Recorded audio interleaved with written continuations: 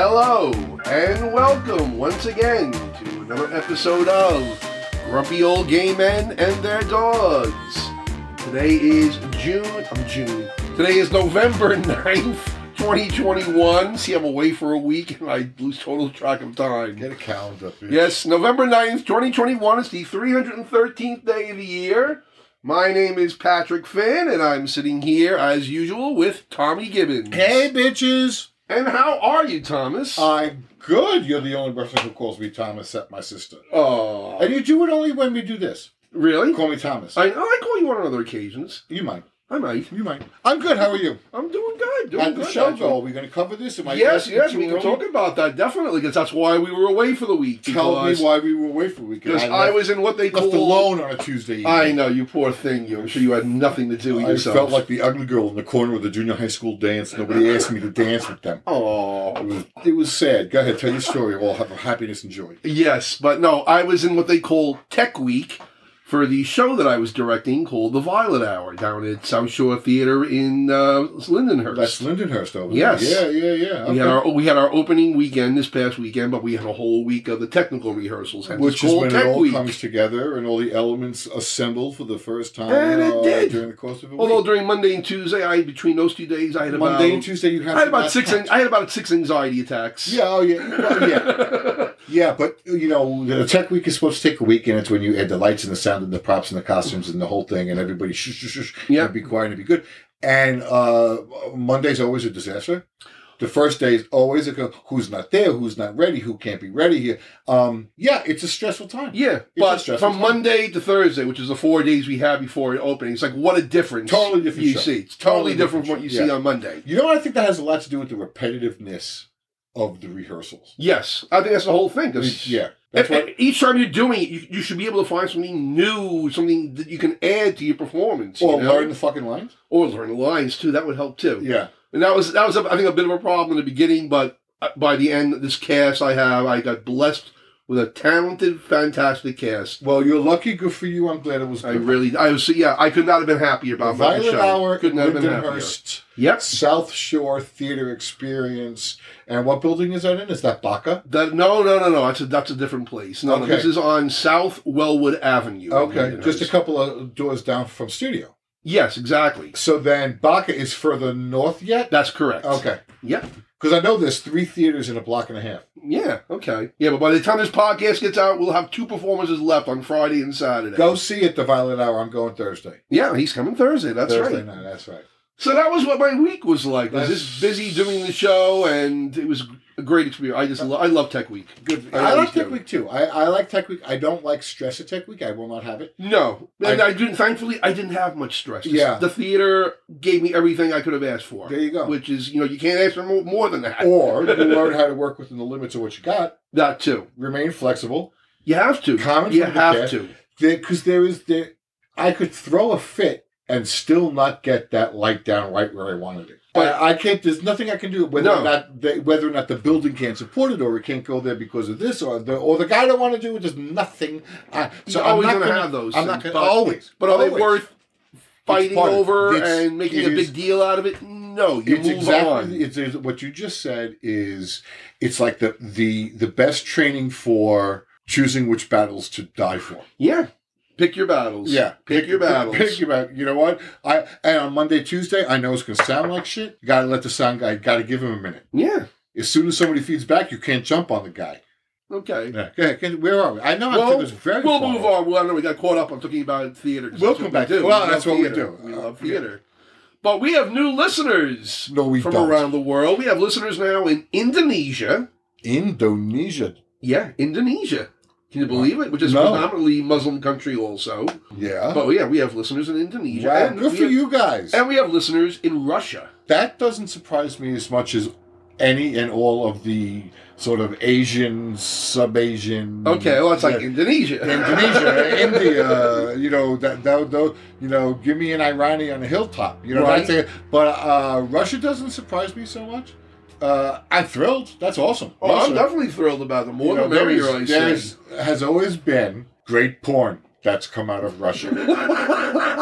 And I wanted to pause on either side of that so he could cut it.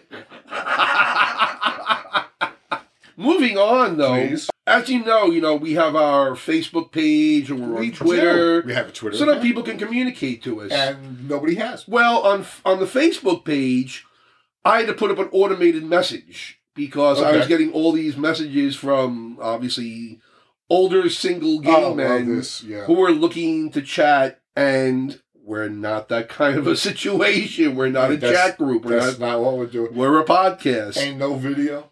Right, yeah. So and we are both fully dressed. Right. At all times. So on the messages, when someone would write in, an automated message would come up saying, "Hi, thanks for writing to Grumpy Old Gay Men, Their Dogs. Please be advised we are not a chat site. We are a podcast. Okay. If you have questions, please submit it, and we'll respond to you as soon as you can." And the only people who have responded to that are either old or are either looking for dates or bots. Right. Okay. Yeah, so no serious bots too, but to that. yeah. But this past week, I got a message. From where? The man was from Kenya. Oh. And it was just a very short message saying, basically, please help me. I have no support. I am a gay man in Kenya. People are not respecting me down here. I imagine that. So, what did the email say? What? Do you have the email? It's probably... I have to go look for it. Let me see if I can find it. Yes, here it is. I'm sorry. Go ahead. He first wrote, "I need you help, friends."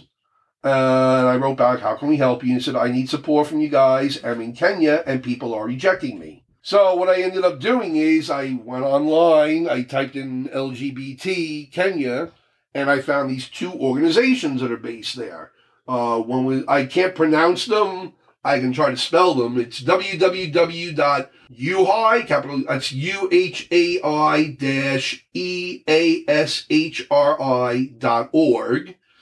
And then this other site was www.ishtar.msm.org. But these are two LGBT organizations that are based in Kenya. So I sent that to him, and he just wrote back, "Okay, thank you. I appreciate." So I'm assuming that's legit and that this person needed help. I don't know. Why? Because he had to think that he said that he wrote back, "I appreciate. Okay, thank you." Usually once they see that automated message, we don't hear any more from these people. This is the first time this guy said, "I need your help," and then he continued to say, "I need your help." And you referred him to agencies nearby to him? Well, I'm assuming they're nearby. That they're based in Kenya. They're in the same continent. Yeah, well, the same country, assuming, exactly. Right? Okay, so, and it could be massive. I mean, China is big. And not only that, but we don't know what, we don't know what the internet access is there, too. So he may not even knew these organizations existed. I have to admit, I have a very first world impression of what Kenya must be. Yeah. And I have nobody to blame for that but myself. Of course. That's the way it is. Of course. So I imagine it must be very difficult for a Kenyan man to find support as a gay man. Yeah. In what I, in my head, see as a very still tribal culture. Yeah. I don't know. I may be wrong. It may be the teeming metropolis of Africa. I don't know. Either way, I'm glad that we hopefully were able to help someone. Well, we'll always be able to help. If people need help, we'll do what we can. We ain't got no money. No, that we can't. Of course we have no money. We have no money. Go ahead. Anyway, and tonight's episode marks our 10th episode now. 10th episode. What's the body count? We are now at 482 downloads. 482 people. Right? All right. Yeah. All right. That's not bad. I'm very happy about that. I'm glad you're happy. I'm very happy that people are going back and listening to earlier episodes still. Yes, some of them are pretty rough. Right? We weren't the polished professionals that we are. Oh, God, yes, please. We now move on to our first segment of the evening. First segment. Which is Heavy Petting. This is the dogs. Yes. What do we got? Tonight is Let Sleeping Dogs Lie. Interesting. Talking about dogs and their sleeping. Did you know dogs on average sleep about 12 hours a day? I don't know. I sleep 16, so I'm usually awake when they are. Where does your dog sleep? It's odd. It's odd? Yes, the situation is odd. He has, for the past 4 or 5 nights, been sleeping on the bed with me. Not in the bed, because I don't always get under the covers. Okay. On the bed, I think if I would be under the covers, I think he would leave more readily because I toss and turn, so I pull. Okay. I would pull the covers out from underneath him. Yeah. I would keep him awake. But recently he's been sleeping in bed with me, which is weird. Usually he sleeps either underneath my bed. Okay. There's a corner that's his corner. That's where he runs. Who did this? Yeah. Look, right. that's his place. That's where he chews. That's where he takes everything he's stolen. That's where if I try to go in there and get him out, he growls at me. So I go in there with a little trepidation, but I get that bitch out. You ain't growling at me, bitch. Who do you think? And in the meantime, I'm going, dum, dum, dum, dum, dum, dum, dum, dum, my heart's beating. This motherfucker's going to bite me. Right. This is where he bites me. Oh, my God. Yeah. But he sleeps close to me. Okay. He wants to be close to me. He doesn't want to always be on me, with me, near. He wants to hear me. Okay. And if I get up, he wants to know about it. But near me, that's where he sleeps. Okay. Pretty much all the time, yeah. See, like when we first got Abigail, we figured, you know what, we don't want her up on the bed. You know, gonna have her down sleeping in the bed. We bought the bed and everything. We set it up in the bedroom. And she'd come in and she'd want to be up in the bed. We're like, no, you gotta go into the bed. And we put her in the bed. She'd be there a minute and she'd be up on right back up. After a while, we just gave up. It was like this, there's nothing. We're not going to win on this. That's the thing with small dogs. I find myself giving in more to this little fucker, this little Napoleonic motherfucker, who manipulates the shit out of me. And I know it's wrong. I totally know it. I totally know it's my mistake. We gave in. We just surrendered to it. Well, as far as sleeping for the first at least couple of months, he slept in his cage. That was go to bed. Well, yeah, when we first had her here, when we would try to have her in her cage most of the time and stuff until she hurt herself trying to get out of the cage, and we stopped. Yeah. And even then, she didn't really sleep in the cage that often. It was always during the day, be on the couch or whatever, right. Inside here with us. Find a good sunny spot. Yep. No, she's not so much in the one that gets lay in the sun. No, no, she's not. She doesn't really look for that. Considering she's got all the skin issues, yeah, I think she likes it. She actually likes it cool, like this weather, the fall weather. She loves this weather. Yeah, I don't think she likes the hot sun on her. Have you ever observed Louis dreaming? No. Really? You've never seen your dog dream at all? No. I know exactly what you mean. Okay, because we've seen Abigail. Yeah. And some dreams, it's just like one paw will start going. Yeah, I can honestly say that. And then other dreams, she's running because both paws are going. There's a meme video of I think it's a golden, who's asleep. Yes, I've seen right into the fucking wall down coat. Yes. It's horrible. It makes me a terrible, carbon-based person, but I love that video. When that dog knocks himself out after waking up like that, and it was so scary because poor baby. I know, right? You're asleep and all of a sudden you're out cold. It's like, you got to wonder, are their dreams similar to human dreams as far as how the brain processes them and stuff? I can't imagine they are. I know, right? It's like, how does a dog process a dream? Do they think it's real? We think a dream is real too when it's happening. I look forward to the dreams. A shrink wanted me to cool down a little bit on one of the drugs because I think your dreams are too intense. I was like, oh, wow. They're my joy, my pleasure. I live my life. Dangerous, scary, fun, sexual, whatever. In those dreams, don't you dare. She didn't. Oh, good. So, yeah. Anyway, that concludes our segment of heavy petting for today. And evidently my psychiatric history. We'll save that for another segment. We're going to need a different podcast. We now move on to your favorite segment, Thomas. I'm going to go choke on this marijuana. Who is it this week? Yes, it's today's birthdays, Thomas. We should need bells. Yeah, bells. We need bells. Bells are loud and annoying. About that, Yeah, I talked to him about something else. Anyway, our first birthday. I have this scar over here. Our first birthday definitely means dead. Yes. Probably female? No, male one. Okay. He was born November 9th, 1853. 1853. Go ahead. He was an architect. Best known for designing the Washington Square Arch. Oh. He also designed the golf clubhouse at the Shinnecock Hills Golf Course in Southampton. Okay. Sounds important. He was married to Bessie Spring Smith of the Smithtown Smiths. Oh. The ones who founded Smithtown. They've been here for a long time. Yes, so he was married to a prominent family. He was also known as a notorious womanizer with a strong inclination for underage girls. Oh, that's bad. And he was a member of an underground sex circle. Oh, this is bad. Which was comprised of other members of New York society. Oh. That engaged in orgies at secret locations. Ooh. Well, they had all the houses. Right. Well, this all came out as a result of his murder. Oh! Is this the guy in Ragtime? Yes, it is the guy in Ragtime. We are talking about the architect Stanford White. Yeah, his wife is on a swing.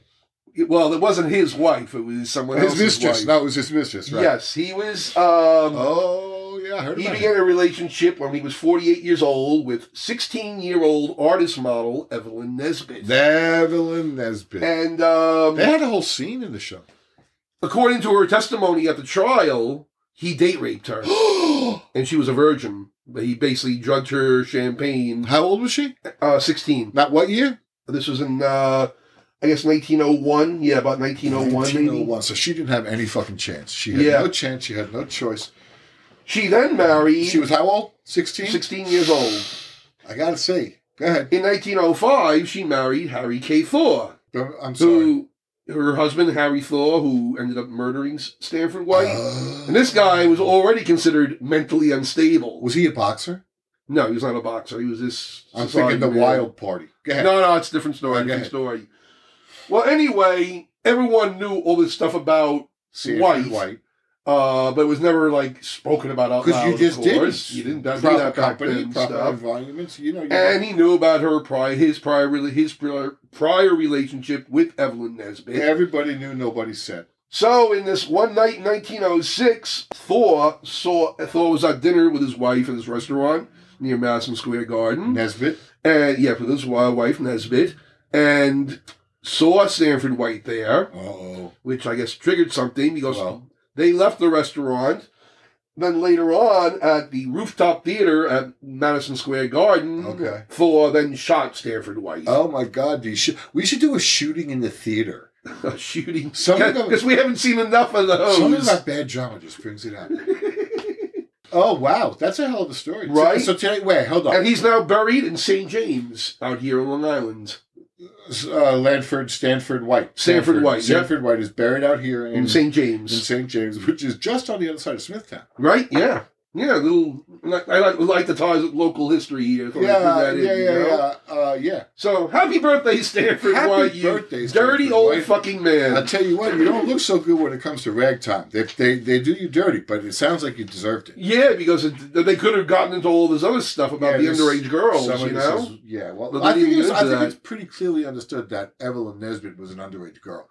Yeah, I think in the musical, I think it's pretty clear. Yeah. I think the movie not so much because the actress doesn't look like she's 16 years old. I didn't see the movie. Okay, the movie's good. It's okay. It's good. It's good adaptation. It wasn't written by Flattery and Aaron, so James Caan was in the movie. Oh, that's a long time ago. Yeah, long time ago. I think that was his last movie actually. Wow. And he was great in it. Wow. He was great. He was great. Cagney was fucking awesome. Yep. Song and dance man too. Kick your ass and tap dance after it. Damn right.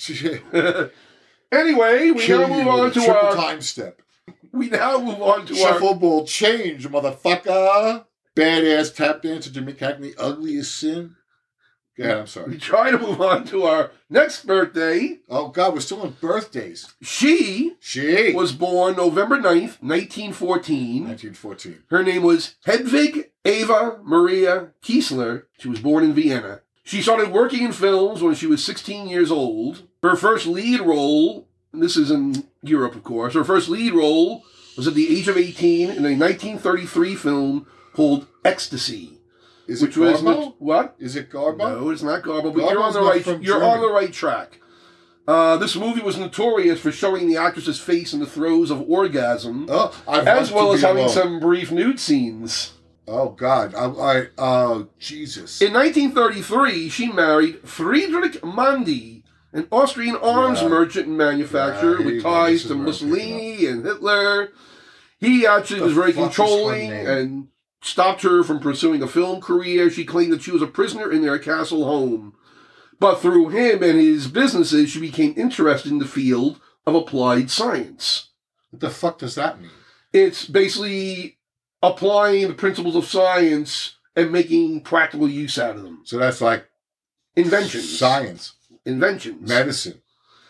In 1937, she left her husband. Flying to the moon. She arrived in London. And I think, I'm sorry, I'm interrupting you. Yes, you are. Because this is applied science. Cut it up later, please. Yeah, please. So applied science is the use of science. Mm-hmm. It's taking science and using it. And making more practical use of scientific principles. Which is, to me, science. Like earth science. It's but fucking all earth science. What I'm saying pragmatic, I'm saying making it available for use for everyday people. So, and not just a principle that you're doing in a science experiment. It's somewhere. not some nerds up in Yale in lab. No, we're talking about doing things that would actually be used. You know. All right. So it's like, is it? All right. Okay. That's what it generally means. Okay. Applied science. But it's we're talking about inventions. Inventions. That's what it's really. What did they invent? Right. Well, we'll get to that. You still haven't gotten her name yet. Anyway, 1937. I could see her. She arrived in London. She met Louis B. Mayer.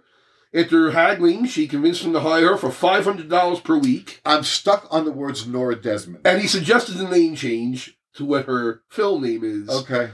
Her first American film was 1938's Algiers, opposite Charles Boyer.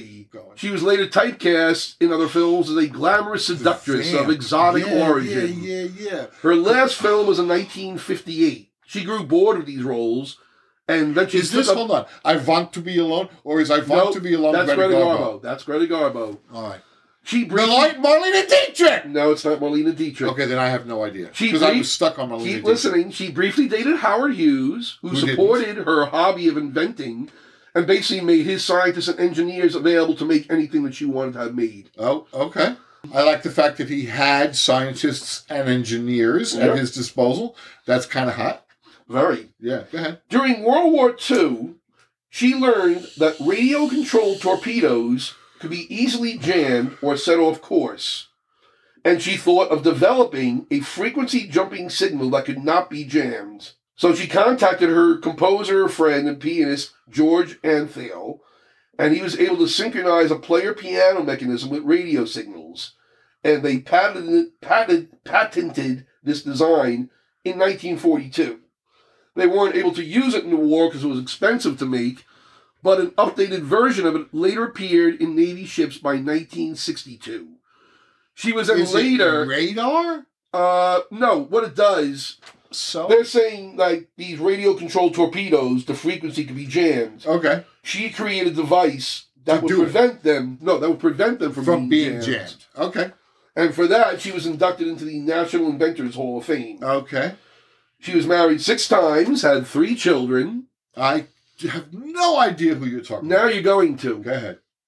Last and final clue. In 1974, she sued Mel Brooks and Warner Brothers, saying the running joke of her name in Blazing Saddles violated her right to privacy. They settled for an undisclosed sum, and the studio apologized for almost using her name. Wait. Have you figured it out yet? No. Wait. Don't help me for a second. I'm not going to. Mel Brooks. Yes. Young Frankenstein. No. Blazing Saddles. Blazing Saddles. They used her name. Was it the character that Madeline Kahn played? Nope. They used isn't there an old lady who's... Nope. No, that's the Madeline Kahn character. I don't know. Harvey Korman. Klaus Leitzman? Is that Klaus Leitzman's too young? Harvey Korman. He played the mayor's henchman or assistant. Hedy Lamarr. Yes. Hedy Lamar's birthday was... That's today. It was today. Hedy Lamarr. But in the movie, of course, he was called Hedley Lamarr. It's Hedley. And that was the running joke. Which she sued about. All right. So she sued over that? Yep. How old was she when that happened? That was in 1974, so she was 60 years old at that point. 60? Mm-hmm. Yeah. She retired in 1981 to Florida and basically lived in total seclusion. Okay, she's tired. She was known for having like 6 or 7 hour long phone conversations. But all right. She lived in seclusion. She died in the year 2000 at the age of 85 of heart failure. Good for her. After she died, her ashes were spread in the Vienna woods. Nice. Right? The Vienna Woods is a beautiful place. Yes, it is. Yes, it is. Maybe I'll have my ashes scattered there. So, with Hedy. Hedley. So happy birthday, Hedy Lamarr. Happy birthday, Hedley. We now move on to our next birthday. He only said next. She was born November 9th, 1922. She was born in Ohio. She began performing as a singer with her sister at a young age. Sister? Her sister. One sister. Her first film appearance was an uncredited appearance in a 1935 Our Gang comedy. Oh, God. Her first credited film role was in the 1940 film Four Shall Die. Don't know. She often turned down stereotypical black roles like maids, and she usually played a singer in these other films. Okay. Her first starring role was in 1953's Bright Road opposite Harry Belafonte. Don't know. Later on, she was nominated... Is this Dorothy? Dorothy who? Dorothy Dandridge. Dorothy Dandridge Dorothy is correct. Unless it's Dorothy Gale, it's Dorothy Dandridge. Yes, it is. It's her birthday today? Yes, it is. All right, so give me the basics. How old? Well, first, she was born in 1922. So she's dead. So she'd be 99 if she was still alive. Is she alive? No, she's dead. Okay. She died in 65. Oh, that was before I was born. Really? Yeah. Wow. You were born. I was born. You were what? Junior high? Fuck you. Anyway, she is the first African-American film star to be nominated for the Academy Award for Best Actress for her performance in the 1954 film Carmen Jones. Carmen Jones. She was also nominated in 1959 for a Golden Globe for Porgy and Bess. Porgy and Bess is where I was going. Anyway, in the 1950s, she appeared in nightclubs in California, New York, and Europe. Oh, this is a fact I didn't know. In Carmen Jones, her voice was dubbed for the singing parts because producers wanted a more operatic sound. That's something I didn't know before. Who'd they use? I don't know. I don't know whose voice it was. Why'd they hire her in the first place? Well, she was stunning. Yeah, and it's Carmen Jones. I mean, it's the African-American version of Carmen. Yeah, you know? of course. Yeah. But this thing's a waste. You didn't use her to sing. But I guess that's what they wanted. Okay. She was the first African-American woman to appear on the cover of Life magazine in November 1954. In April of 55, she became the first African-American performer to open up the Empire Room in the Waldorf Astoria Hotel. Wow. She opened that room? Mm-hmm. She opened that room. Well, she didn't open. She became the first African-American to open it at the Empire Room. Yeah. Okay. She was married and divorced twice, and she had a daughter in 1943. Huh. Where'd that go? Well, this is where the tragedy comes in. Oh, yeah. I think this was with her first husband, too. She had gone to labor, and she was at her sister-in-law's home, but there was no motor vehicle, and her husband was out golfing. So there was delay getting her to the hospital, and I guess there were some complications. So they used forceps in the delivery of the child, which caused brain damage. And the child then required basically 24/7 medical care. Okay. Surrendered to the state? Well, I guess she had her in private care because we'll tell you what happened next. After her second marriage and second divorce in 1962, she discovered that her financial advisors had swindled her out of $150,000 and that she owed back taxes of $139,000. Oh, poor Dorothy. She was forced to sell her home. She had to place her daughter in a state mental institution. She moved into a small apartment in West Hollywood. Oh, damn. She had to file for bankruptcy. She then started making nightclub appearances to pay off her debts. And she even signed a contract to make a film in Mexico. And if you're making a film, they're a low-budget affairs. Yeah. Her death was somewhat odd also. She died on September 8th, 1965. That was before I was born. Mm-hmm. Well, yes, we've established that. What were you, in middle school? Fuck you. Anyway, what had happened, I guess, the night before, she was on the phone with her former sister-in-law and friend, and she was scheduled to go fly to New York the next day to prepare for a nightclub appearance. Okay. According to her former sister-in-law, during the conversation, she said Dandridge veered from being hopeful about the future to then singing the entirety of Barbra Streisand's People. Oh. To then making this cryptic remark before she hung up. She said, "Whatever happens, I know you will understand." Uh-oh. And she was found dead the next day. Where? In her apartment, I think in bed. Los Angeles Pathology Institute said the cause of death was an accidental overdose of the antidepressant imipramine. The LA County Coroner's Office said that she died of a fat embolism resulting from a right foot fracture sustained 5 days earlier. Huh. Right? That's weird. Two different diagnoses. Huh. She only made about 38 films. She only recorded one full-length album in 1958. That wasn't released until 1999. Wow. Well, after the movie. What movie? Well, yeah, the movie, almost I guess it coincides, because I was on Halle Berry played her in the HBO film, for which she won the Emmy, the Golden Globe, and the Screen Actors Guild Award. Yeah, they threw everything at Halle Berry. Right? Yeah. She was great. Now, I was awesome. Seen that movie. She was I would not have known about Dorothy Dandridge I didn't really know much about her without that movie. And you just told me more. What a tragedy. What's that? What a tragedy that What a tragic life, right? What a way to go. Just horrible. Just horrible. We now move on to this day in history. Have we done anything about the dogs yet? Yes, that was a while ago. We did heavy petting. This day in history. Yes. Oh, go ahead. This is a sad occasion. Oh. It occurred it began on November 9th, 1938, and ended on sometime the next day, known as Kristallnacht, or the Night of Broken Glass. Oh, I've heard about this. This was the beginning of Nazism, World War II. It was basically the prelude to the Holocaust. This was in Cabaret. This event. The brick come through the window of the... Yeah, I guess you could say it alludes to that. Yeah, that's definitely an allusion to that. But what it was a pogrom that was carried out by the Nazi Party's paramilitary forces and civilians. The pretext for the attack was the November 7th assassination of German diplomat Ernst von Roth at the German embassy in Paris by a 17-year-old German-born Polish Jew named Herschel Grinspan, who was illegally living in Paris. He did this supposedly in protest of his parents, who were Polish Jews, being expelled from Germany back to Poland. Was that the mistake? Well, that's the pretext that they used for it. The Nazis were basically looking for an excuse to do this pogrom. When this happened, this was the excuse they used. Had that kid let them move his parents back to fucking Poland, no, probably not. Well, something I learned, in 2001, a German historian who's considered the ultimate authority on Kristallnacht claimed that the shooting was a result of a brief love affair between these two men. I think Kristallnacht would be a good drag name. No, it would not. Kristallnacht? Yeah, that's not going to go over too well with many Jewish people or people with otherwise good sensitivity. You wouldn't make a drag name out of an event like this. Okay. Are you kidding me? Jesus. All right. Okay. What are you going to try? Then what's going to be next? Holocaust? No, you I don't see the point. Yeah, you see? I get the joke. You get it? And it's I appreciate both.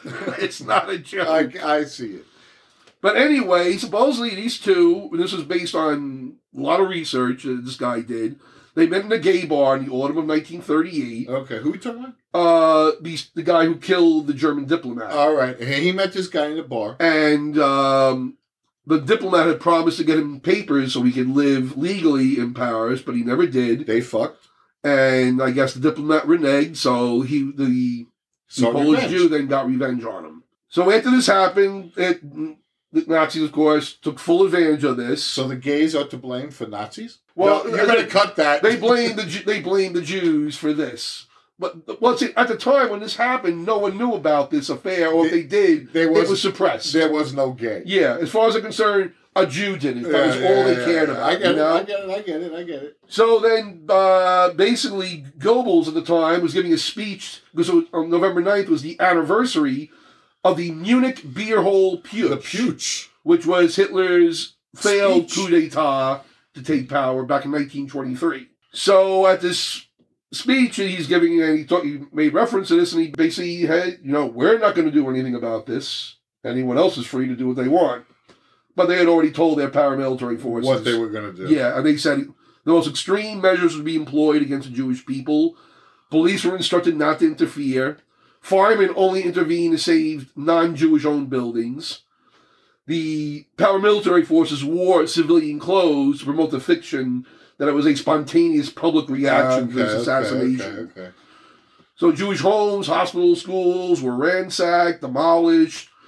Rioters destroyed 267 synagogues throughout Germany, Austria, and the occupied section of Czechoslovakia. Oh my God. Over 7,000 Jewish businesses were damaged or destroyed. Oh my God. And 30,000 Jewish men were arrested and incarcerated in concentration camps. Wow. Homicide reports vary from 91 to 638. At the time when the event happened, Kaiser Wilhelm II, the guy who was leading Germany in World War I. I guess they asked him about it, and he said, "For the first time, I am ashamed to be a German." Oh. So that's pretty bad. Yeah. And a lot of Germans were, of course, opposed to it, but didn't do anything about it. Yeah. The United States, of course, was the only country to recall its ambassador from Germany. Okay. Didn't replace him until 1945, but did nothing to allow greater immigration for German Jews out of Germany. Right. Didn't change the laws at all. Several nations broke off relations. It's a great shame. I just go throw in there because that's enough to call your guy back. Yeah. But everybody else. Yeah, they can good suffer. Good luck to you. Right? Yeah. Yeah, that's pretty shitty. Yep. Yeah, we had a pretty shitty policy. Yeah, that's then. pretty shitty. We really did. In the weeks that followed this, the Germans basically. And don't we do that a lot? What's that? That thing where we take our own people back, and the rest of y'all can Well, people claim that about the Rwandan genocide, that it was not only us, but that all of the Western powers basically withdrew and allowed this genocide to happen. The airlift from Saigon? Well, that was the Vietnam War. Yeah. I mean, basically, we had already pulled out of the war, and we knew that no matter what we did, that South Vietnam was going to fall to the communists. And we got as many people out as we could. Same thing Afghanistan just now. Yeah, pretty much, yeah. Yeah, it's a bad history. Yeah. But there's no good way of leaving a country, Yeah, well, yeah, I mean... There really isn't. Is it a decision that's made in 48 hours? I don't know.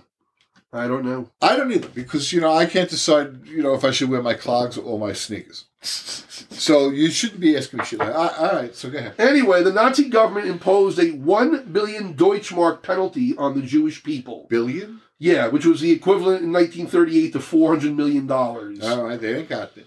Basically holding them responsible for the pogrom against them and the resulting destruction. And they took possession of 20% of Jewish-owned property. They also confiscated all the insurance company payments for the destruction. And 10 months after the event, over 115,000 Jews left Germany. Now, let me ask you a question. Who do you think is going to be the Jews when this happens in America? At this point, could be all the Hispanic immigrants. Yeah. It could be the Muslims. Take your pick. Yeah. Take your pick. The fascists here are plenty of enemies. Yeah.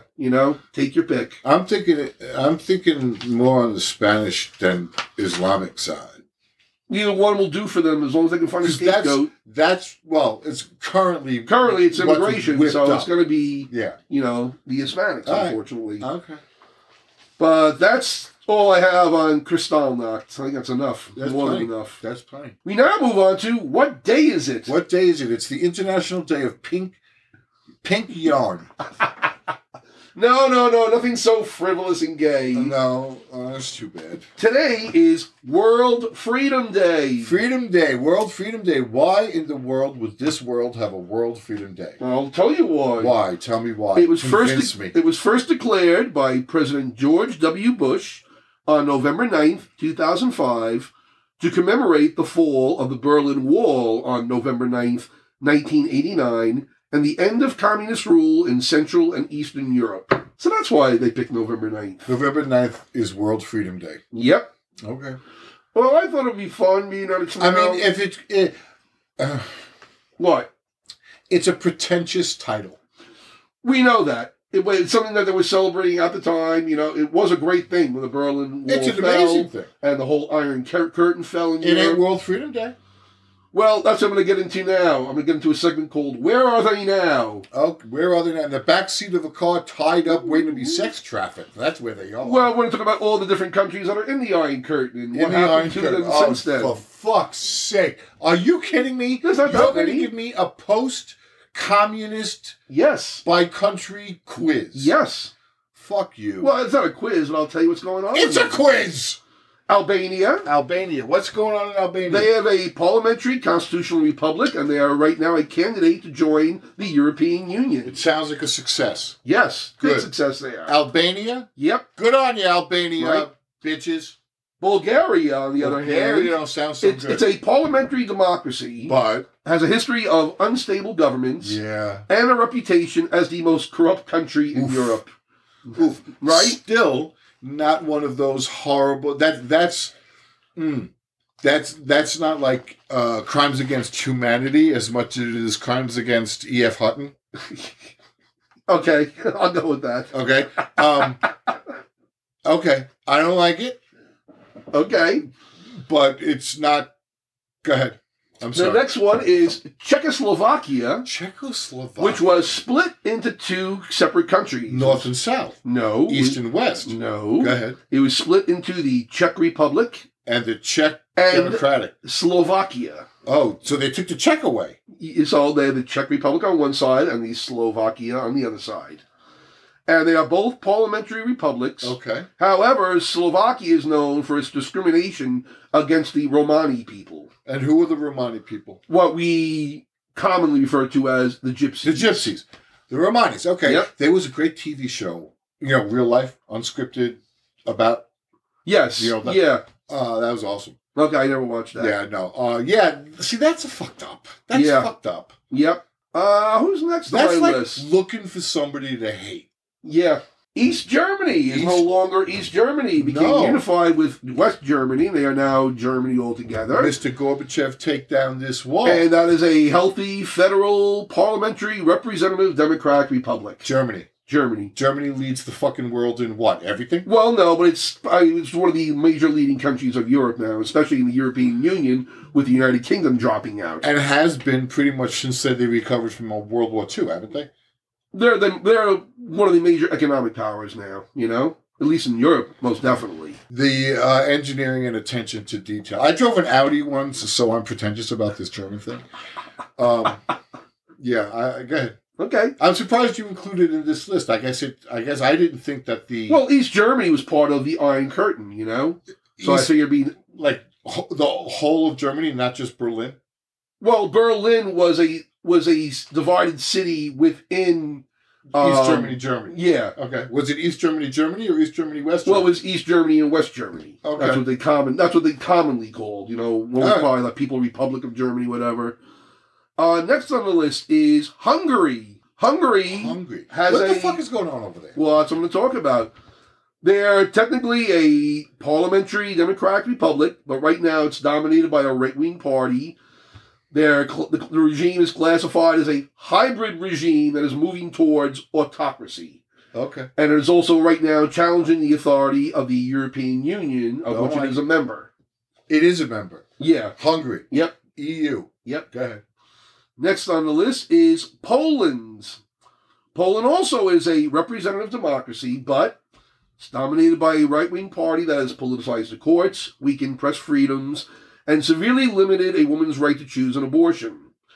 It doesn't seem to have much interest in enforcing LGBT rights and does not recognize same-sex marriage. It is also challenging the legal authority of the European Union. Okay. Are they a member? Yes, they are. Yeah. Who was that? Poland. Last on the list is Romania, which has a democratic republic. They all have a democratic republic. But there's an asterisk next to some of them. Yeah, that's the party. Yeah. Democratic republic, but. And with Romania right now, there's a political crisis going on that has totally paralyzed the government. Okay. I tried reading about it. Okay. I couldn't understand it. It was so confusing. It's just all this political back and forth going on. I couldn't even figure it out. So good luck, Romania. Wow. Okay. Yeah. So that's the scorecard on all the Iron Curtain countries now. All right. So it's not terrible. It's not terrible. So we now move on to our next segment. We have another segment. Yes, we're going to take a look into my briefs. Your briefs. What a horrifying, scary sound. Like the camera moves in and out and in and out and in and out. Today we're going to talk about a transgender boy suing in the state of Tennessee. I support him.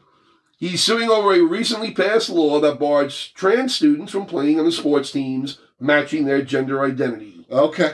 Luke Esquivel. Now, hold on. This has happened over and over and over again. Yep. And it's going to keep on happening. Over and over and over again. Yeah. Okay, what's this guy?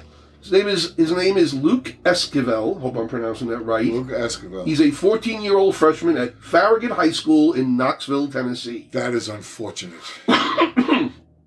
He wanted to play on the boys' golf team. All right. But the law that Governor Bill Lee signed into law in March prohibited that from happening. Was one of 5 anti-transgender bills he signed this year. So hold on, Louis. Okay. I don't mean to laugh. Okay. But they're gonna let this blow into a thing about this because he was born female, identifies as male, so they won't let him play on the boys' golf team. Yeah. It ain't a football, basketball, baseball, volleyball, dodgeball situation. It's golf. Yeah. It ain't even tennis.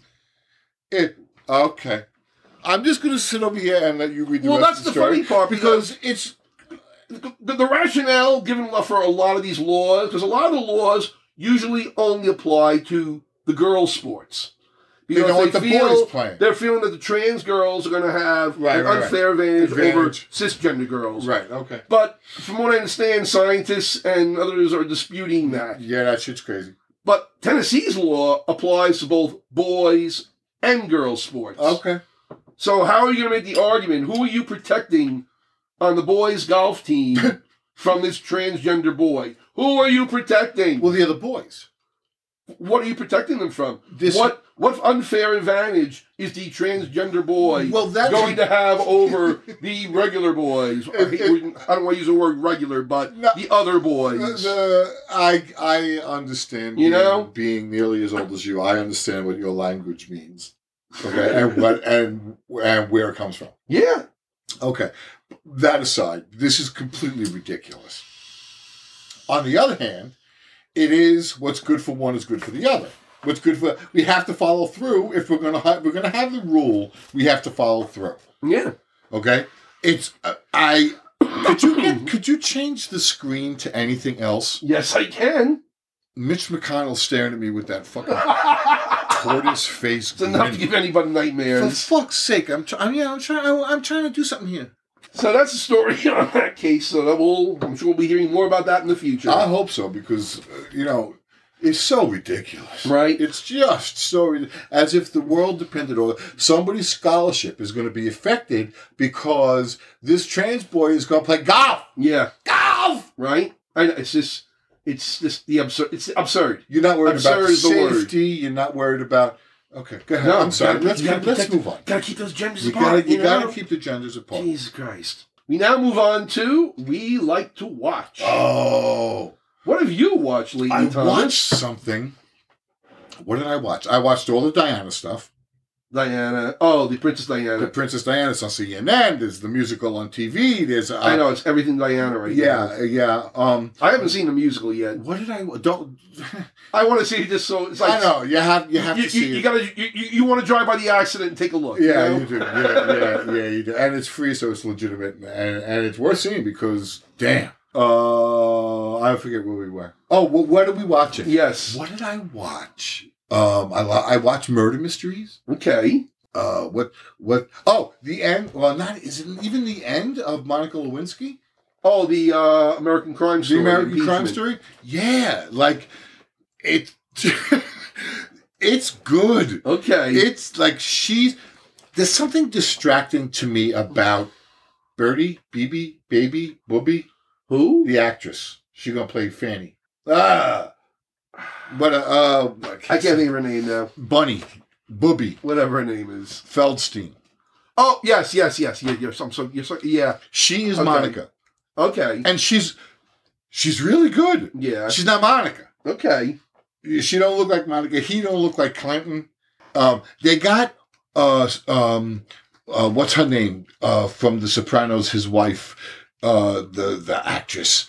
She played. That's her most famous thing. Okay. Shit ton of stage work all over the place, all over the country. What was even the character's name? Sopranos. The Sopranos. Right. The wife. The wife. Let me look it up. No, it's a name. When you have to look it up, you know you're going to be upset by this. I know, but I'm drawing a total blank. The Sopranos. The actress was Edie Falco. Edie Falco. My brother actually dated someone in her family. No way. Yeah. Totally highly respected stage actress.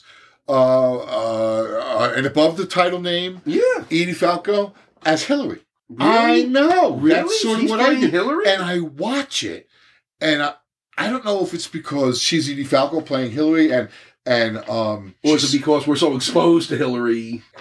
that we know what she is like. We think it's we know tough what she's because like. Edie Falco is the ultimate professional. She plays the part. She. Where's the mic? I don't know. But I had a hard time getting through all of the individual casting choices. Okay. Is pretty much what I've just discussed. Yeah, I get that. It's really good. All right, cool. It's really good. Monica is a very sympathetic figure in it. As in retrospect, Monica is a very sympathetic figure. Been a sympathetic figure from the beginning, but especially by today's standards. We were so in love with Bill and overlooked it and let him get away with it. And Linda Tripp is like, what's that 3-headed dog that guards the gates of hell? It's called Cerberus. Is the name? Okay. Yeah, Cerebus. I'd name a daughter Cerberus. Something like that. Yeah, that's like Cerberus' sidekick. Okay. Linda Tripp. Okay. That makes sense. And she has these moments. And his actress, Ryan Murphy's actress plays Linda Tripp. Google webbing. Sarah Paulson. Sarah Paulson.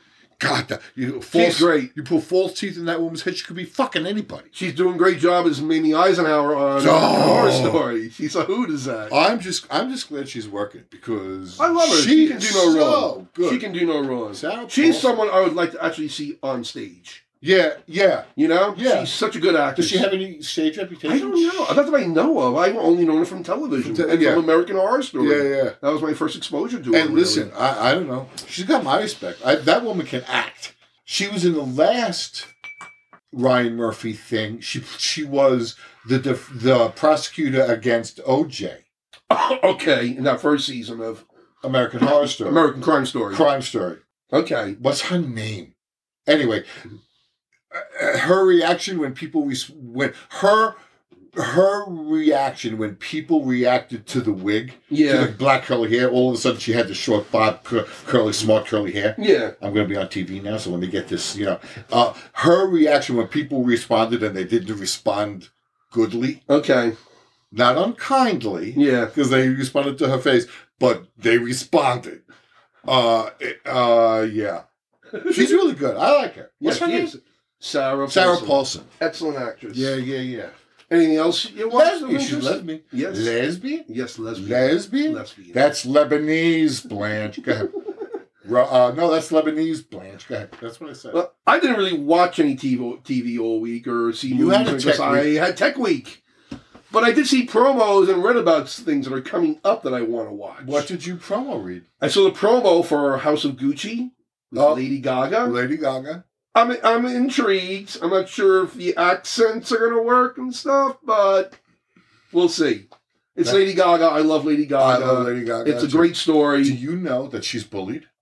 What do you mean she's bullied? She was bullied in college. Oh, I'm not surprised. There was a Facebook page titled Stephanie, whatever her name is. Okay. Will never be a star. And it was just Mean Girls. Yeah. Being Mean Girls, unless you're the target of Mean Girls. And in this case, it's not just Mean Girls. But it's how those fucking how invested do you have to be in somebody else? Well, that you set up a Facebook page because creating a Facebook page is as easy as writing on a blackboard. I know, but the thing, it's just the whole idea that you took the time. You're in your 20s. You're in college. You're in college, and you're taking the time. Yeah. Because your hatred or animosity towards this person jealousy is so strong that you set up a Facebook page. I think you may be I'm overestimating it.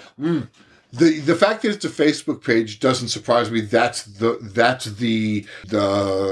coin of the day. I know. But first, it sounds like something you would do in high school. That's exactly not when you're in your fucking college. That's exactly what it is. But somebody doesn't change from their senior year of high school to their sophomore year. Obviously not. You're not that much, They don't. They just don't. I know. And you can't expect them to. First of all, what they're thrown into, they're from high school, and now, if they're lucky enough, they're living in this room with some stranger they've never met, going to college, and their mother's not there, and I got this refrigerator, and I don't know where to do my laundry, and they're left off. So there's, okay. Oh, my God.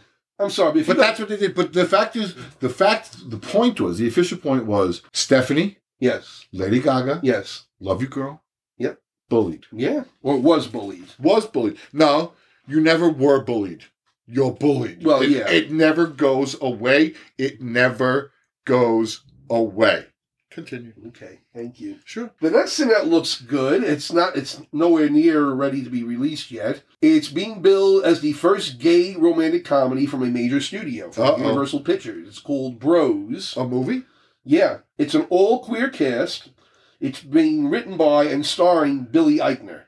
Are you familiar with Billy Eichner? Yes, the name is very familiar. I don't know if I want to go to a Disney. No. He had his own like web series kind of thing where he did like Billy on the Street. Oh, I saw those. Yeah, on Funny or Die. Yes. Funny or Die. Okay. He's great. He's also on American Horror Story. It was the apocalypse one, and he's stuck at the airport, and the girl he was with takes off on the plane, and he's there like, and he finds her afterwards. It's not wrong to associate the word Eichner with the word Disney. That was. But he has no relation to that. No relation. Okay. The cast also, it's an all-queer cast. It's not all queer. And it also includes not a straight person in sight. An actor named Luke McFarlane from What about the women? Brothers and Sisters. Includes Amanda Bierce. Okay. Harvey Fierstein. Always. Bowen Yang from Saturday Night Live. I don't know. You don't know him? I don't know. Oh my God, he's funny as shit. Okay. Oh my God. I don't watch you should Saturday see Night Live. Look for him on clips on YouTube. Okay. I haven't watched Saturday Night Live since it was funny. And Drag Race Season 13 winner, Simone. Simone's a hoot and a half. Well, she's going to be in this movie. That's awesome. Yeah. And what's it called?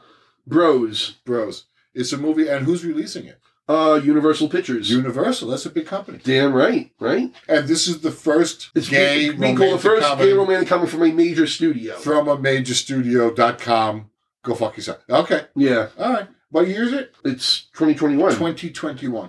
This will probably come out sometime next year. In 2022. Yeah, that's another way to look at it. I was thinking of the human advancement in 2021 years. Continue. Okay. I've had a couple of drinks. That's okay. You're entitled. You remember the TV show Queer as Folk? I do. Ran on Showtime for a number of years. Do. I watched them all. I love that show. You're a little perv. Well, yeah. Yeah. Well, they were all hot. Yes, they were. Well, yeah, for the most part, I love Gail Harold in that show. He was beautiful. Yeah, yes, he was. Perfectly cast, because he's not impossibly beautiful, but you could see a guy like that, with that level of beauty, being as pompous and as arrogant as he was. Yes. Yeah, he portrayed the character perfectly. Was great. He was great. And the guy who ostensibly the show was focused around, Michael, he was really good. Yes, he was very good. Everyone was very good in the show. The little blonde kid was adorable. Yes, he was. So it had everything going for it. Well, they are rebooting the series.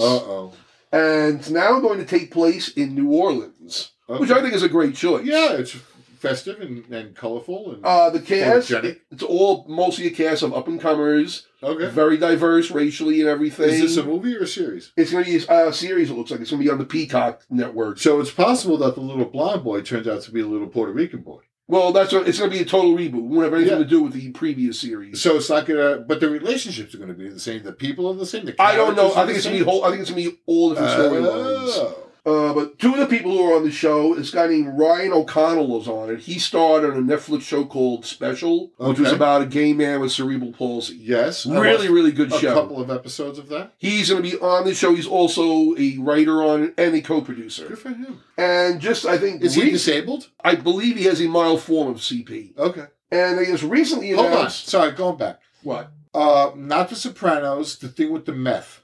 The thing with the meth. The TV show with Breaking Bad. Breaking Bad. Okay. The son on Breaking Bad. His son, Walter White's son, the boy White. Okay. I didn't watch the show. Oh, okay. Walter Jr. I think he had cerebral palsy. I don't know. I didn't watch the show. He was hot. I'm one of the few people in America who did not watch Breaking Bad. That's so unfortunate for you. I feel bad. I also didn't watch Game of Thrones. I also feel bad. See, because there are some things that, everybody watches and you think... I know. Okay, these two are not those things. Yeah, You know what I think is those things? The South Korean thing where you play tick-tick... Oh, the Squid Game? I haven't watched that either. I don't like the premise of that.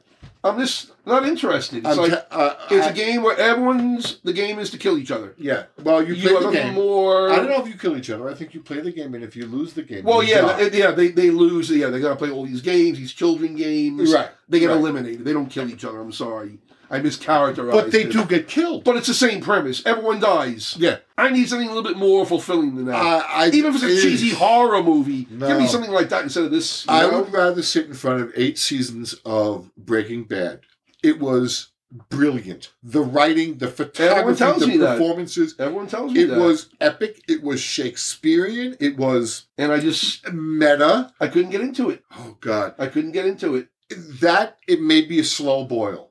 But then again, I like Twin Peaks. I watched Twin Peaks The Return, and I know some people who really hated the 3rd season of Twin Peaks. Okay, so what's next in our list? What is next? We now move on to our next segment. A whole new segment? Yes. Let me ask you a question. Yes. Is the number of segments set? No. No? How many more segments are there? After this segment? Including this segment. Well, this is the 3rd to last segment. Third to last. I guess. Okay, so we're at the last chorus number in Act 2. We have 3 more segments. Let's put it that way. Then we have this is number 1 of the 3. 1 of 3. All right, so I know where I am. We're now moving on to celebrities saying stupid things. I could have easily picked Aaron Rodgers, but you know what? No, it's too easy. It's been done to death already. I'm going to talk about someone more recent, because this happened this week on an interview. There's this right-wing radio show host named Dennis Prager. I don't know if you've ever heard of him or not. The name rings a bell, but years ago, he used to have a show, I think, on MSNBC or CNBC with Phil Donahue. Okay. They were like dueling pundits or whatever on the show, but he's a radio show host now. And he's being interviewed by Newsmax. You've heard of Newsmax, I have right? Heard of Newsmax. You know, they make Fox News look liberal. I have heard of Newsmax. During the interview, they're talking about the President Joe Biden's vaccination mandates. Okay. And he said that these mandates were making unvaccinated Americans, quote unquote, the pariahs of America I have not seen in my lifetime. It gets worse. No, it can't possibly get worse. Yes, it does. How old is this person? Never mind. He's not 21. No. Stop it. It gets worse. No. Yes. Go ahead. He continued to say, during the AIDS crisis, can you imagine if gay men and intravenous drug users, who were the vast majority of the people with AIDS, had they been pariahs the way the non-vaccinated are? Stop it. But it would have been inconceivable, and it should have been inconceivable. Okay. That's what he said. Okay. I know. What if gay men with AIDS in 1985 were pariahs? There was a newspaper. I'm going to take. Hold on. No. You don't get any lines here. Okay. Diseased Pariah News in the 90s, geared for AIDS patients. Yep. It offends me. It should offend you. It offends me. It should offend you. It offended me. It offends me greatly. I don't know whether or not. Let me rephrase that. I know for sure it don't matter. Well, let's just look at the logic of it. But it seems like such a stupid thing to say. I mean, number one, HIV is not transmissible through the air or casual physical contact. It's only spread through the sharing of blood or bodily fluids. Yeah, we gotta get pretty close. People who refuse to get the COVID vaccine. Unlike people who refuse the vaccine. People infected with HIV are not an infection risk to other people simply by breathing the same air. I don't think the people in Kenya who are tuning in, who have downloaded Grumpy Old Gay Men and Their Dogs, did I say it right? Yep. Did I say it all? Yes, you did. I don't think that those people need to be convinced how horrible this is. Of course, they know. They know, but here in America, where we have the memory that lasts maybe 30 seconds, yeah, but they need to be reminded. That's not our listeners. Because you know what? Because the people refusing the vaccine right now, they haven't been subjected to violence or ridicule or bigotry or any kind of hate or driven away from their homes. They have been told no shoot, no service, no shoes, no shirt, no vaccine, no they're service. Just being told, get vaccinated against a contagious disease. You can't come in here unless you're vaccinated. You don't have to come in here, and you don't have... But if you want to come in here, you have to be vaccinated. Well, just in case some people want to know a little bit of the history. I'm okay with that. Just so you know. This is a story in the papers back then. But I'll take any vaccine. In November of 1986, they had hearings concerning violence against gay people. Give me the year again.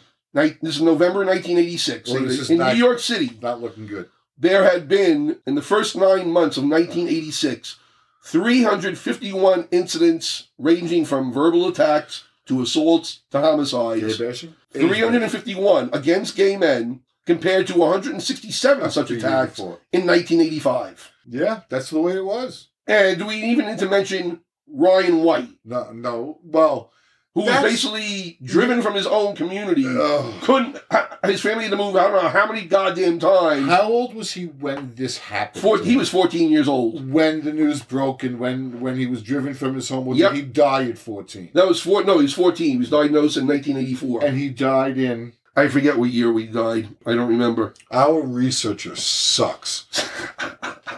He just doesn't anticipate what the question is. No, I don't know what goddamn questions you're going to ask me. Of course you don't. How could you? I can't. Without a script in advance. And I'm not telling you should send me a script. He died in 1990. Because I ain't reading 9 pages. 1990, so the kid wasn't 20. No. What was he? He was... 71 to 90, he was 19. 71 to 90 dead. And they drove him from his home because... No, he was actually 18. He didn't reach 19 yet.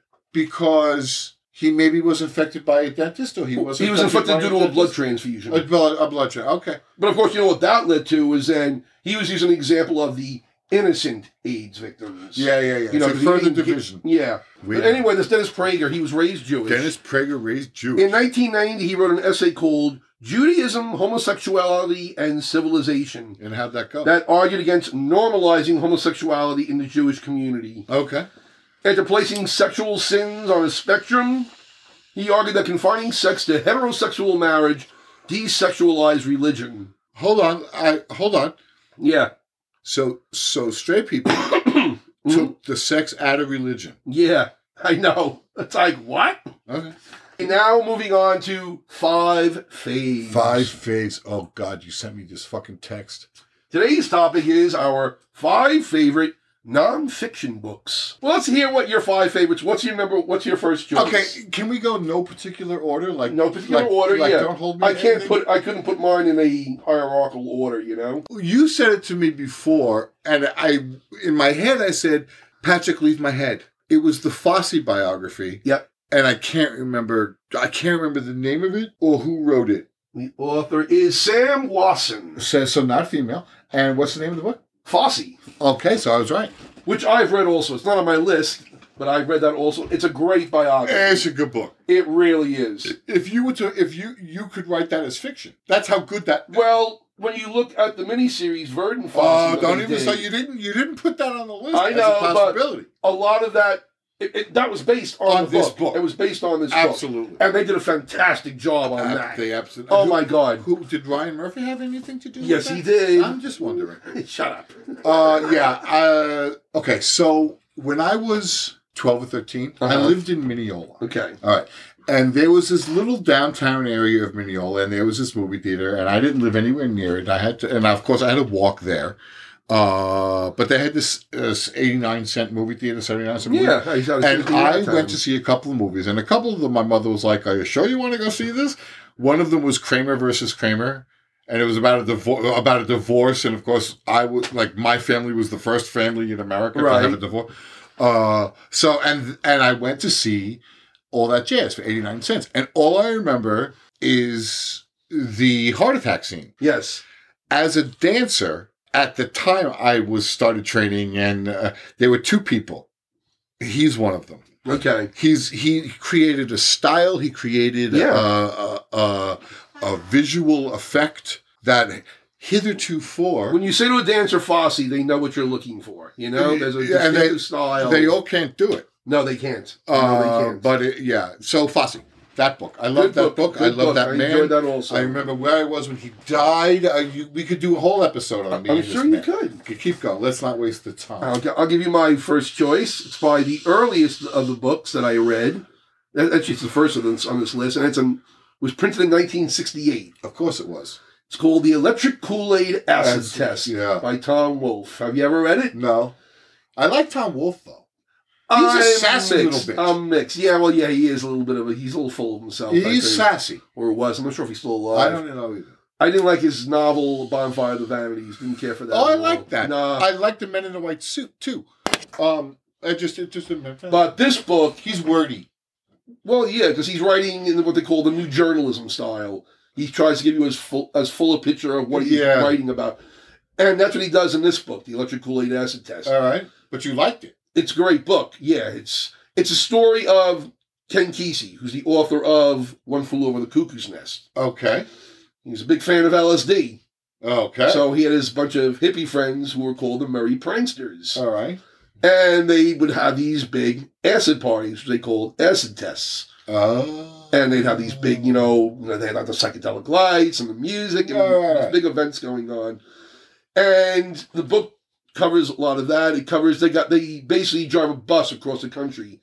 They named the bus called Further. The bus is driven by Neal Cassady. Neal Cassady is the inspiration for Dean Moriarty, the character in On the Road, written by Judd Kerouac. Okay, so this has it ties in with the Beat Generation. Yeah, it really does. And they drive cross country. They try to meet Timothy Leary, but aren't successful. And it tells about Kesey's later arrest for marijuana, and he escapes to Mexico, and eventually comes back. But the way Wolfe immerses you especially in the acid party scenes, you feel like you're there. Good that to me is a great writer. All right, I like it. So that was my first choice. Okay. What's your next choice? Dancing with Demons. I've heard the title, but I'm not familiar with it. Jerome Robbins. Okay. Who wrote you? Do you know who wrote that one? I don't, but it's called Dancing with Demons. Let's see if we can find out, in case any of our listeners want to look for it. Just, again, another life. Dancing with Demons. Dancing with Demons. No, it's that's obviously the title for a lot of books. Yeah, so well, probably every male dancer in America or in Russia and France. Jerome Robbins.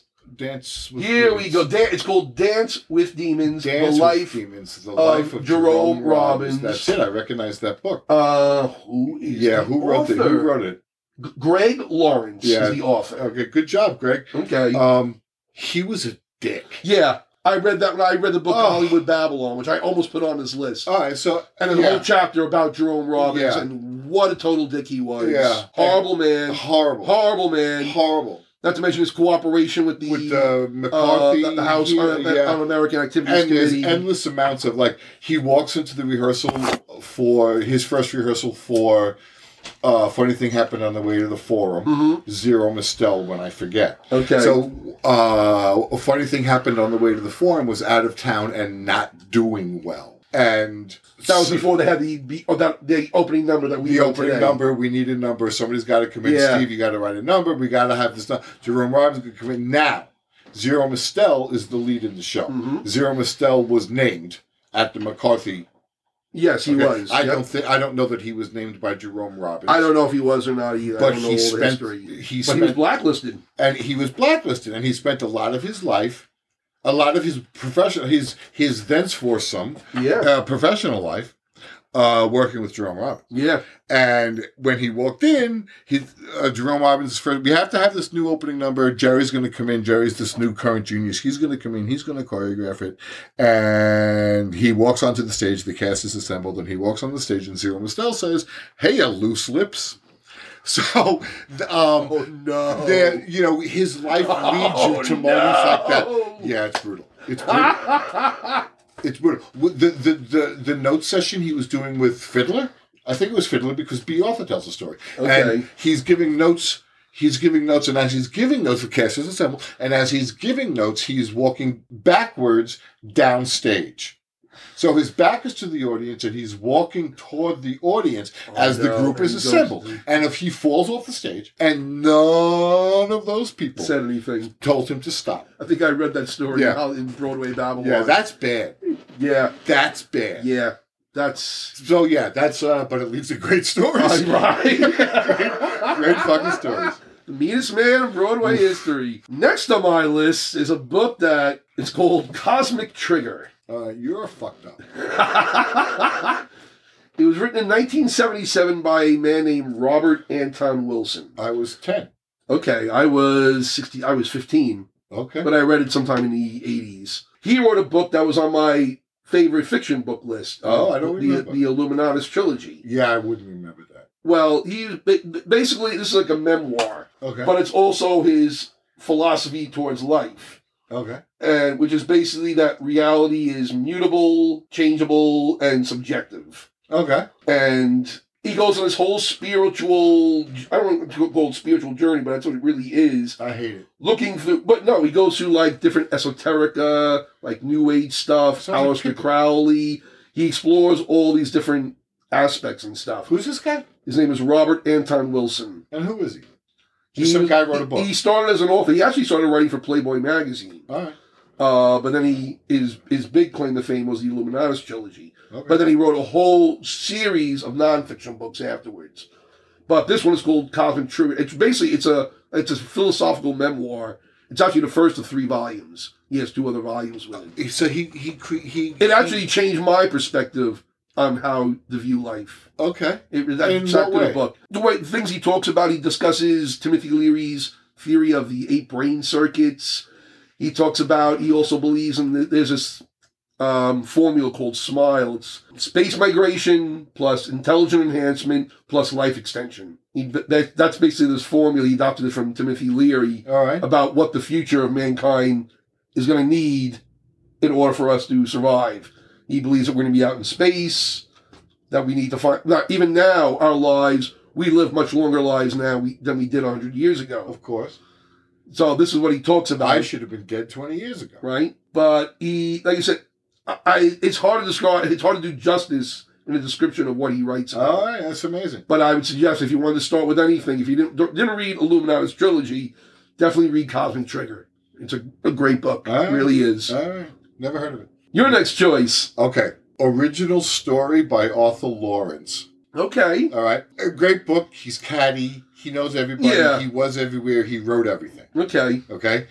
My favorite story about the book is I'm living in South Carolina when I got the book, so I'm reading the book, and I have, at the time, who is now my ex, said to me, "What the hell is the name of that book?" I said, "It's Original Story by Arthur Lawrence." Yeah. And he thought that original story was like the credit, which is the joke that Arthur Lawrence used. Yeah. Yes. But he took it totally at face value and was like, "There's no title for the book, but there's only who wrote it on the cover." Like it should have been Honey in Hell, Original Story by Arthur Lawrence. Yeah. But Honey or Hell didn't exist, so what the fuck is the name of that book? Oh my God. So that's my favorite story, but that book...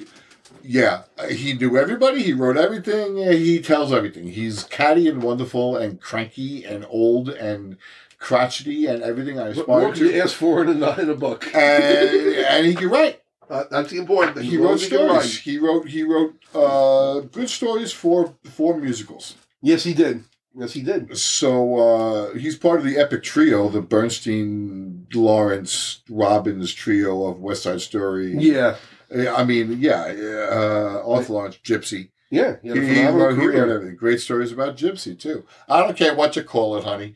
Yeah, he says, well, what story should I tell? There are so many stories of your life. He says to Gypsy Rose Lee, she says, there are so many stories. I don't know what's true. Just write whatever you want. Be as good as the. So like, the West Side Story. West Side Story. Done.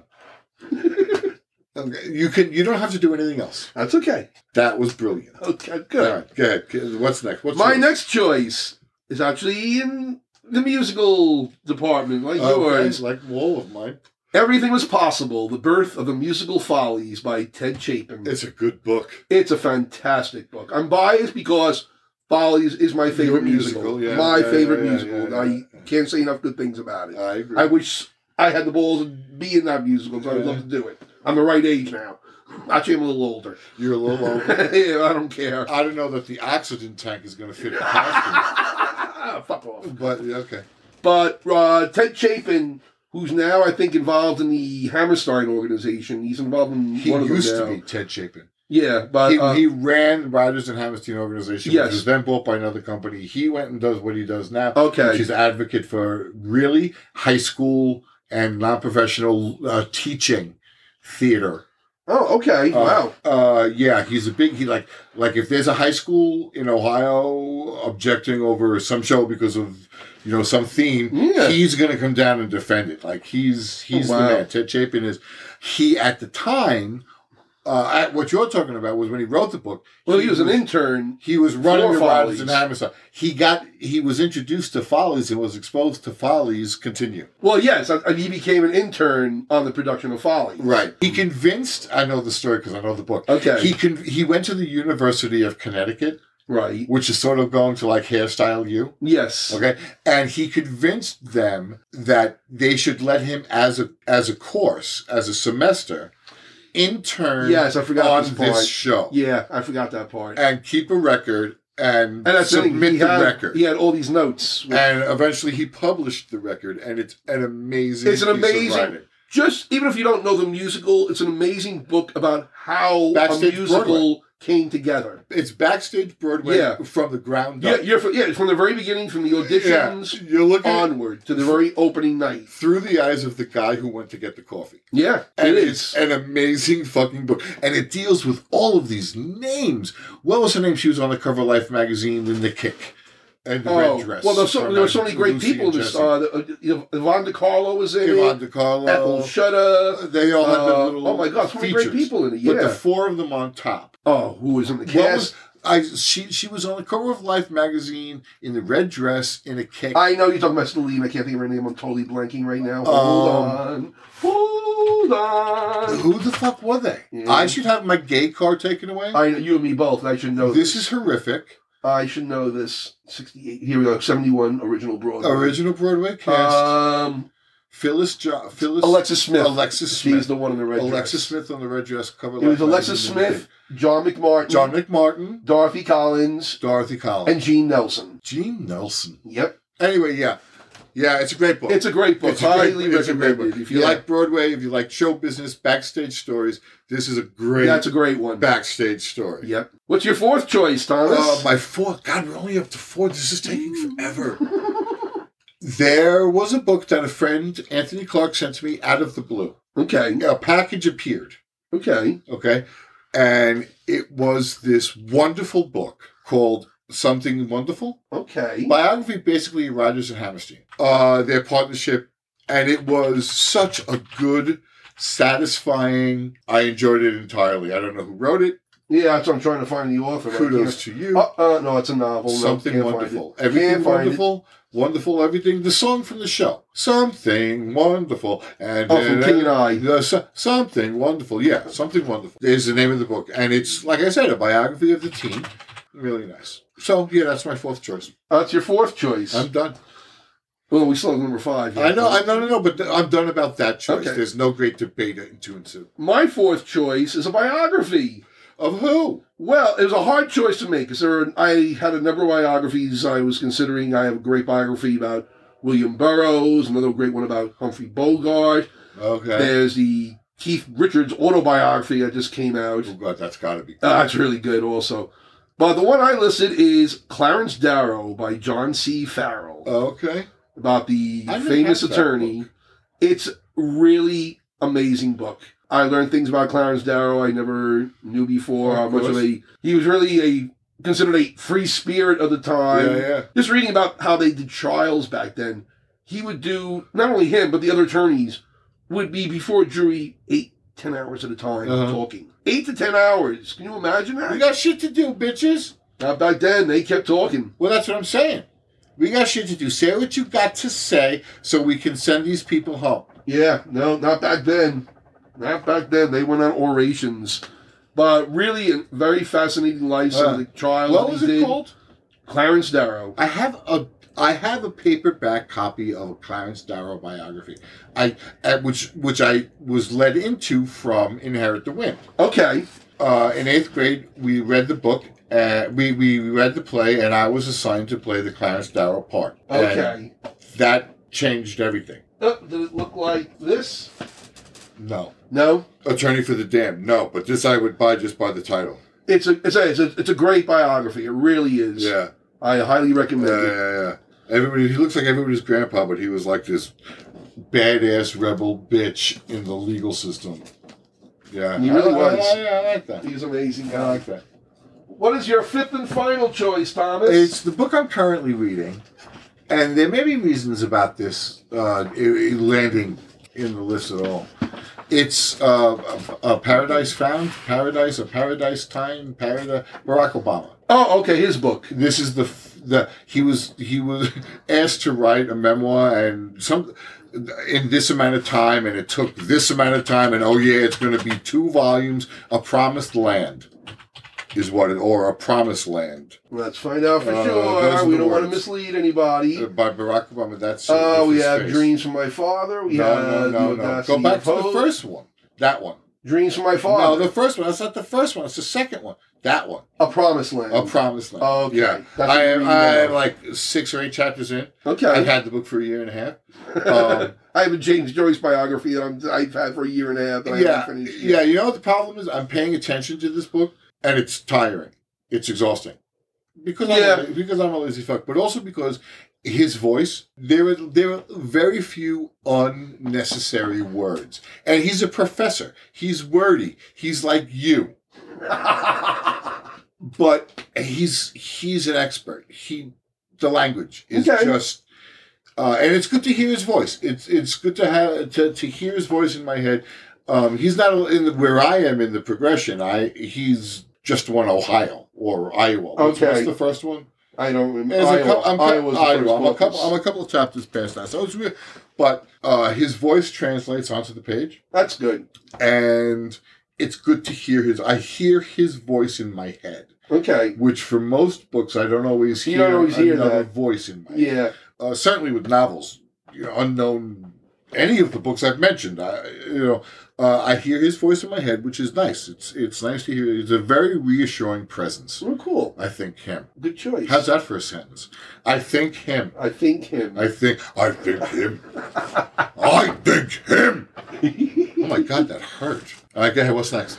My fifth choice. Your fifth choice is an author who there's a number of books he's written.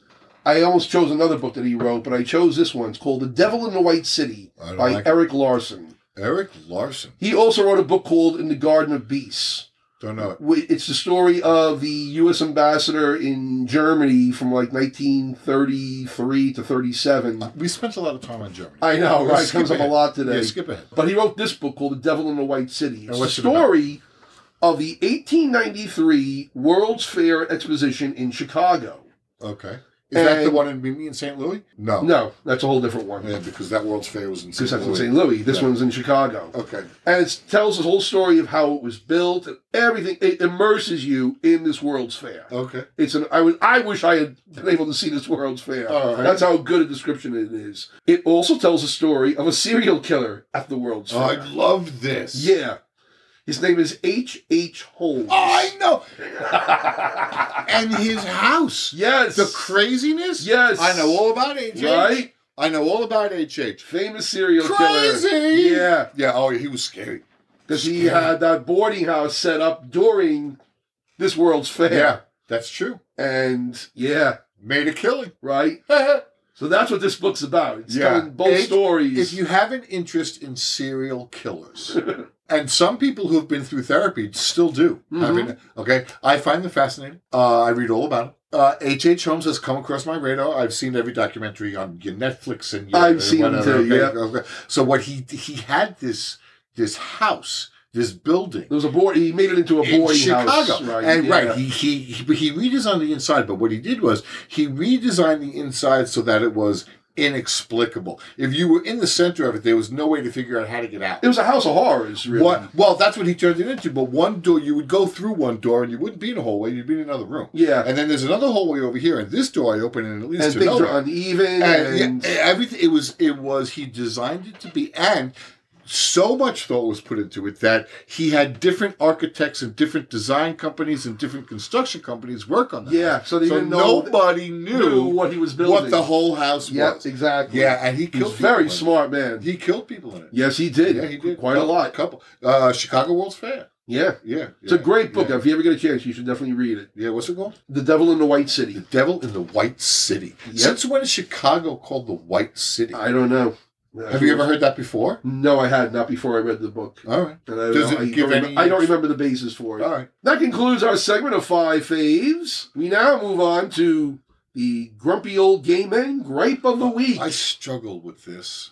The one I have, I struggled actually with this one. What was it? I struggled mentioning it because I don't want to sound like I'm eating sour grapes or anything. All right. People who go to see the show as if they're a critic for the Times. Yeah. Do you know what I mean? I know who you're talking about. Okay. I know hundreds of them. I just directed a show, as you've already heard, and we had opening night and everything. And I'm a director, I want to hear people's feedback.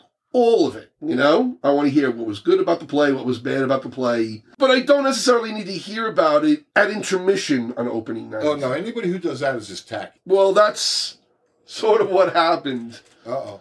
Now, this person, well, what about this? And what about that? Who was what it? about... I don't want to say... Do I know? Yes, you do. Oh, I love yes, this. it's someone we know. Okay. I don't want to say who. You don't have to. And I can't say this is the only person I know like this. I know a story of two colleagues in the theater community who would go to the theater together and basically would become the equivalent of Statler and Waldorf from the Muppets. Yeah, but not as who would be talking during the show Yeah. and laughing at their own little jokes or whatever. But this was just one person I'm dealing with at intermission. At intermission. That's tacky. Answer one or two questions. And then I forget what he said. I just thought to myself, I just said, watch the rest of the show. Come on. Wait till Act 2. Please. How are you going to judge a show without watching Act 2? Yeah, that's annoying. Yeah. And then after the show, because the show, it's sort of like a Twilight Zone episode. Okay. So it kind of there's like an open question as to what happens at the end. So he and a couple of my other friends were discussing it, and I came outside, and I expressed my opinion. And of course he's, oh no, that wasn't it. Really? And it's like, that's the whole point of the show. Okay. Is to make you think. There is not necessarily a right answer to this. Right. You know? It's to make you think. Well, those cliffhanger things are tough for people. Yeah. Most conventional movie theater goers, they want a conventional play. A nice, clean ending. They want a nice, clean ending. Yeah, Doubt was like that.